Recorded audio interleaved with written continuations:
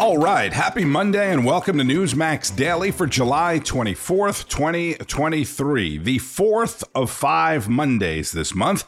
There are now 160 days left in the year. Hope you had a fantastic weekend. Obviously, I did not win the Mega Millions, the Lotto. I didn't even win a few bucks on Fantasy 5. So we keep forging ahead and fighting the good fight, right? By the way, the Mega Millions will now be pushing $1 billion for this week as well. Today, on a Monday of all days, it's National Tequila Day, which was officially recognized by the Mexican government back in 2018. For a tequila to be named a tequila, it has to be made in a certain place. And that place is Mexico. July 24th is also Cousins Day. And you know the old saying, you can't help who your family is, but they're still family. And if you have a couple of cousins that you're close to, maybe give them a call today, shoot them a text, an email, whatever. Even if you're not close, if they're your cousin, make some contact. And if you are in close contact with a cousin, maybe drink some tequila with them today. Reminisce about the good old days, like when Washington wasn't nearly as much of a mess as it is today, and when no American athlete would have disrespected the American flag or the national anthem. If you watched, read, or listened to any news over the weekend, you heard and will certainly hear a lot more about it today as the U.S. women's national soccer team, some of the players, not all, some of the team did not acknowledge the national anthem or place their hands on their hearts during the playing of the national anthem at the very first game of the FIFA World Cup in Vietnam. And, you know, this isn't like Orlando versus Salt Lake City or something. This is the World Cup. The entire world watching. More from Mike Carter on Sunday Report with political advisor and media advocate Ford O'Connell. Ford, in recent years, a lot of the talk about this U.S. women's soccer team has been about equal pay. Last year, the U.S. Soccer Federation revised the contracts of the men's and women's teams, so much so that now they'll each get an equal share of the prize money for each World Cup game. But we crunched the numbers this week to see how deserving that equal pay raise was for the women. I think we have a graphic to show you.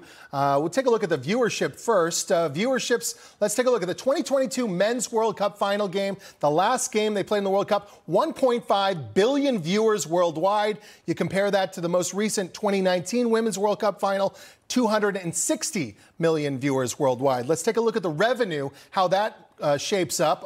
Revenue, 2022 Men's World Cup final, 7.5 billion. Compared to the 2019 Women's World Cup, 766 million. Let's leave those numbers up for just a second. That's the amount of money in total that each World Cup brought in, women bringing in about a tenth of the number that the men did. And now that's not to demean the women in any way, but it's simply to show, look, the men are bringing in more money. Should they not be paid more commensurate with the amount of money that they're bringing in? Ford. Well, look, CNN and a lot of other liberal media is basically pushing this idea that the women's team is not getting equal pay. And as you just showed, they're getting 1/4 of what the men are, and they're only bringing in 1/10 of the revenue. Let's remember, the World Cup is a professional sport. If anything, the women's team is getting paid more than the men's team when you actually crunch the numbers. So there is no equal pay disparity. You are paid what you are worth. And Melanie is absolutely right, by the way. There are 32 World Cup teams participating in this event. In terms of countries, some of the worst human rights violators, China, Haiti, Zambia, guess what? They are all standing up for their country and singing their anthem loudly, and the United States is looking like a bunch of spoiled brats.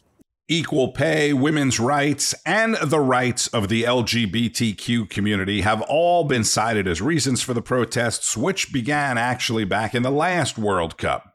You know, we live in the United States. You know, she can be unpatriotic because she lives in the United States. We are so privileged here in the United States that we can complain about things like not using the correct pronoun, and we can whine about a song that is racist because of where it was filmed, because we live in the United States. And that's what really makes me angry about all of this entire agenda. Yeah.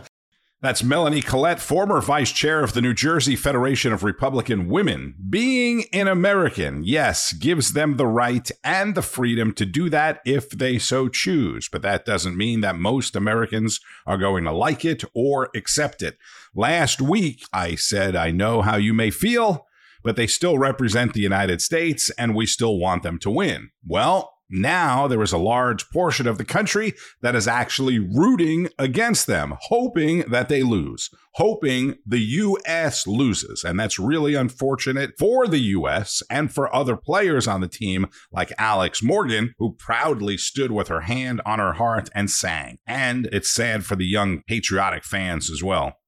Last week's House hearings with the IRS whistleblower testimony, the weaponization of the government with RFK Jr.'s testimony, and the immigration hearing on the border all continued to dominate the news throughout the weekend as well.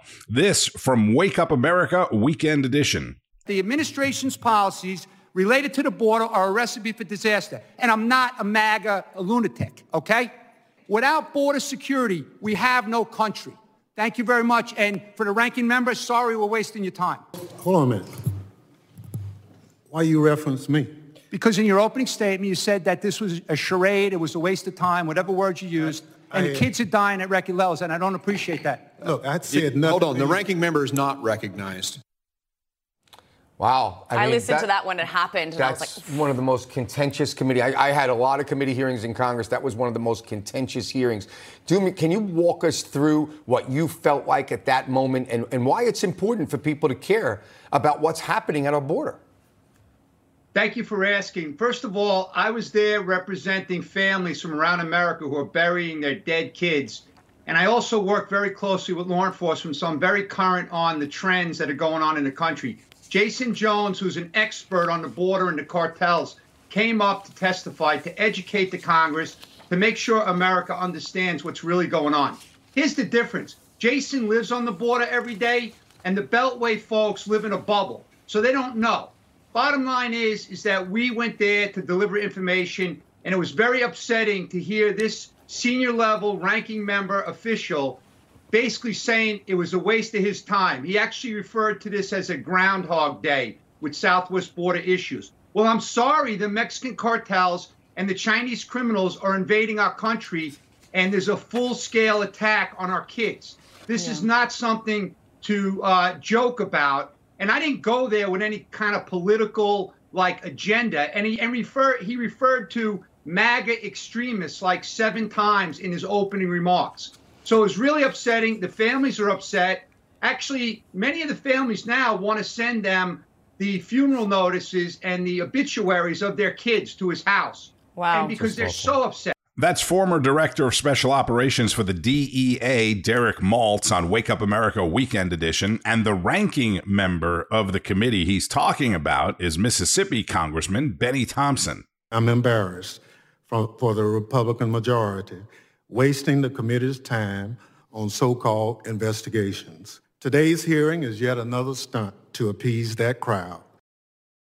He's not embarrassed as a Democrat of what's happening at the border because of the Biden administration policies, but he's embarrassed that other members of Congress, his colleagues, are trying to do something about it.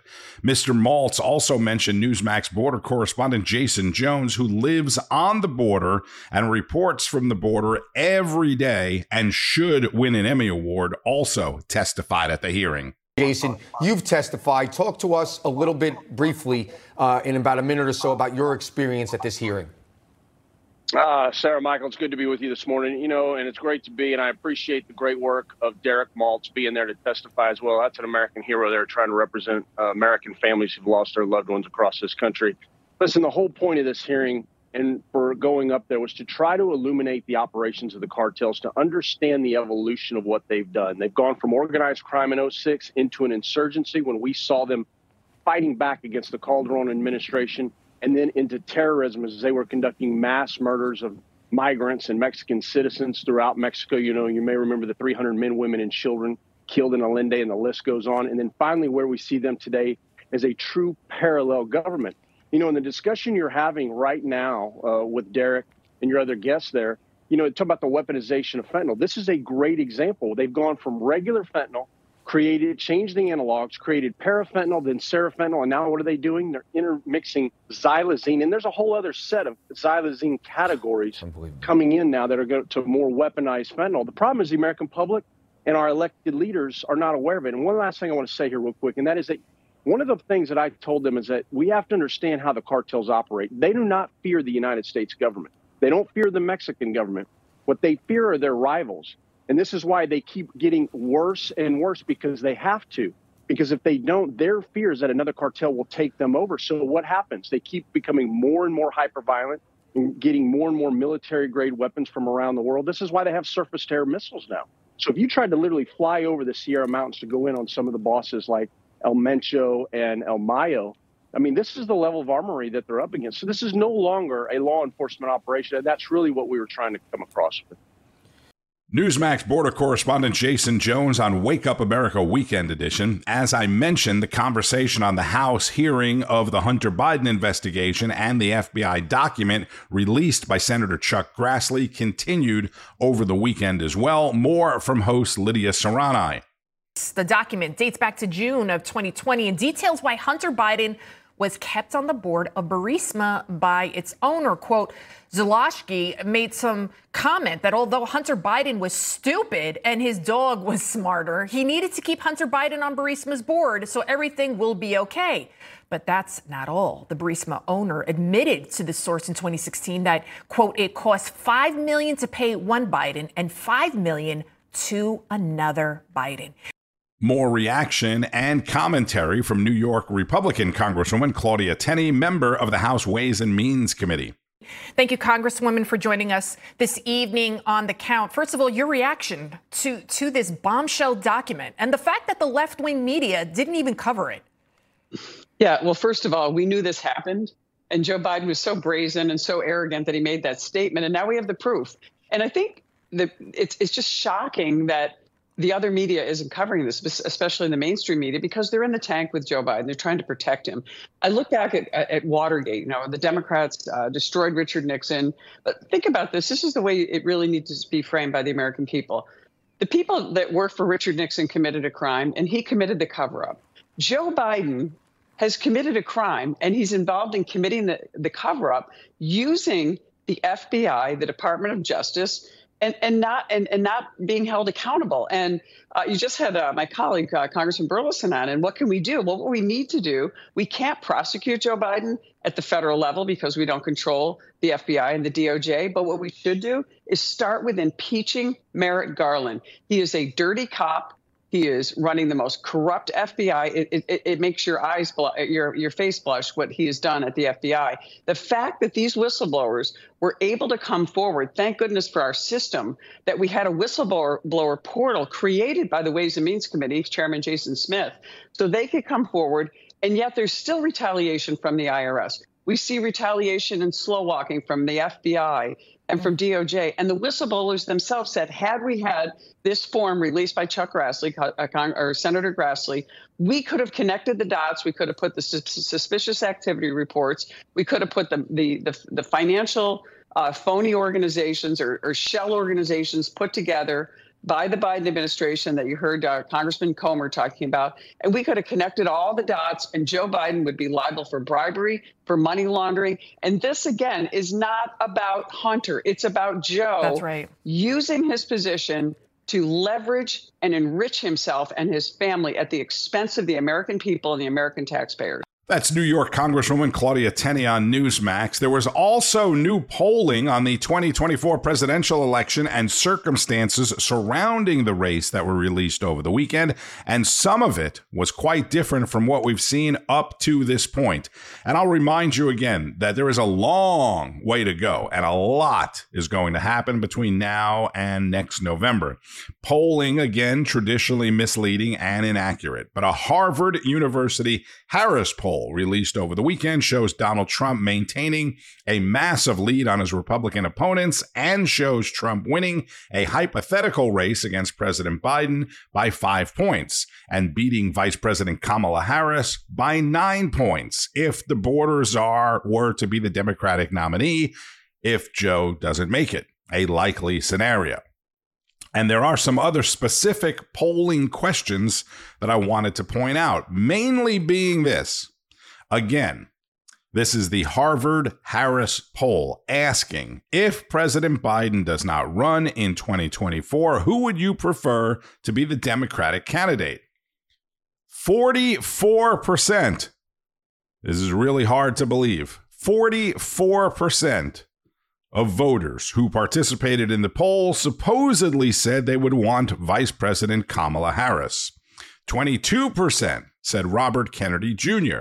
13% said someone else. 7% said Marianne Williamson. Don't forget about her. Another question was, do you think that President Biden is mentally fit to serve as president of the United States? Or do you have doubts of his mental fitness? 41% said he is mentally fit. 41%. However, 68% of Americans surveyed said he is showing signs of being too old to serve. So just eliminate the mentally fit wording, and 68% of the people surveyed said he is showing signs that he's too old to serve. On the Republican side, they questioned if the Republican primary was down to two choices, Governor Ron DeSantis and President Donald Trump, who would you choose to run?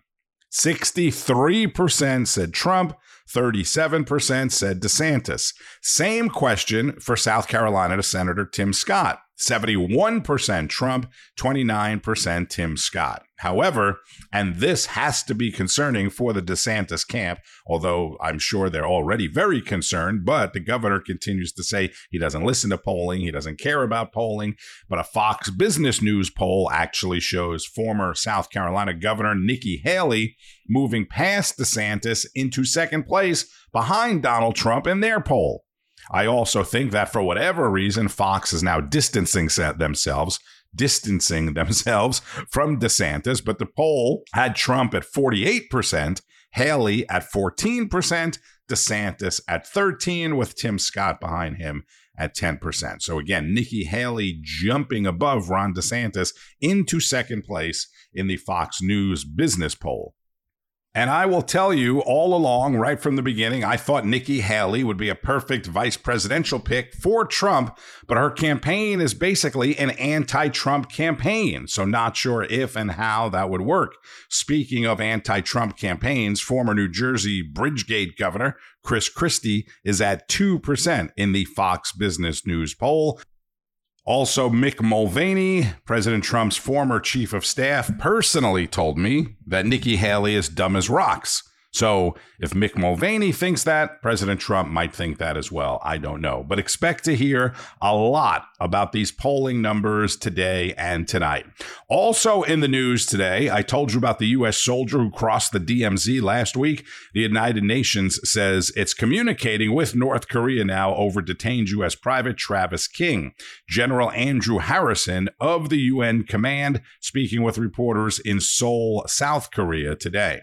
That process has started, but you forgive me because of the very delicate nature of these negotiations if I don't go into any more detail about that. The Pentagon did say last week that Private King knowingly and intentionally went into North Korea. I'm not sure why you would do that, but they are supposedly communicating now with the North.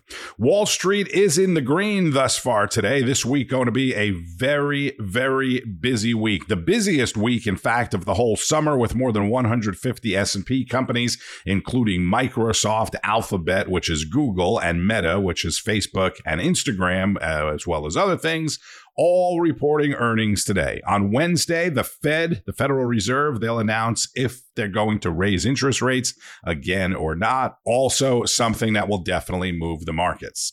And don't forget, Newsmax is available on most major cable systems. If you are not yet watching Newsmax TV for some reason, you can get it on AT&T, Comcast, Cox Cable, Xfinity, Spectrum, Dish, DirecTV, and many others. It's also on your favorite platforms like Apple TV, Amazon, Roku, Zumo, and more. This is the Newsmax Daily. I'm Tony Marino. Thank you so much for listening. Enjoy the rest of your Monday and keep on fighting the good fight.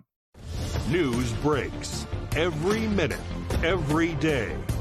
You need the app. the Newsmax app. Find it free on your smartphone store. Then watch us anytime, anywhere.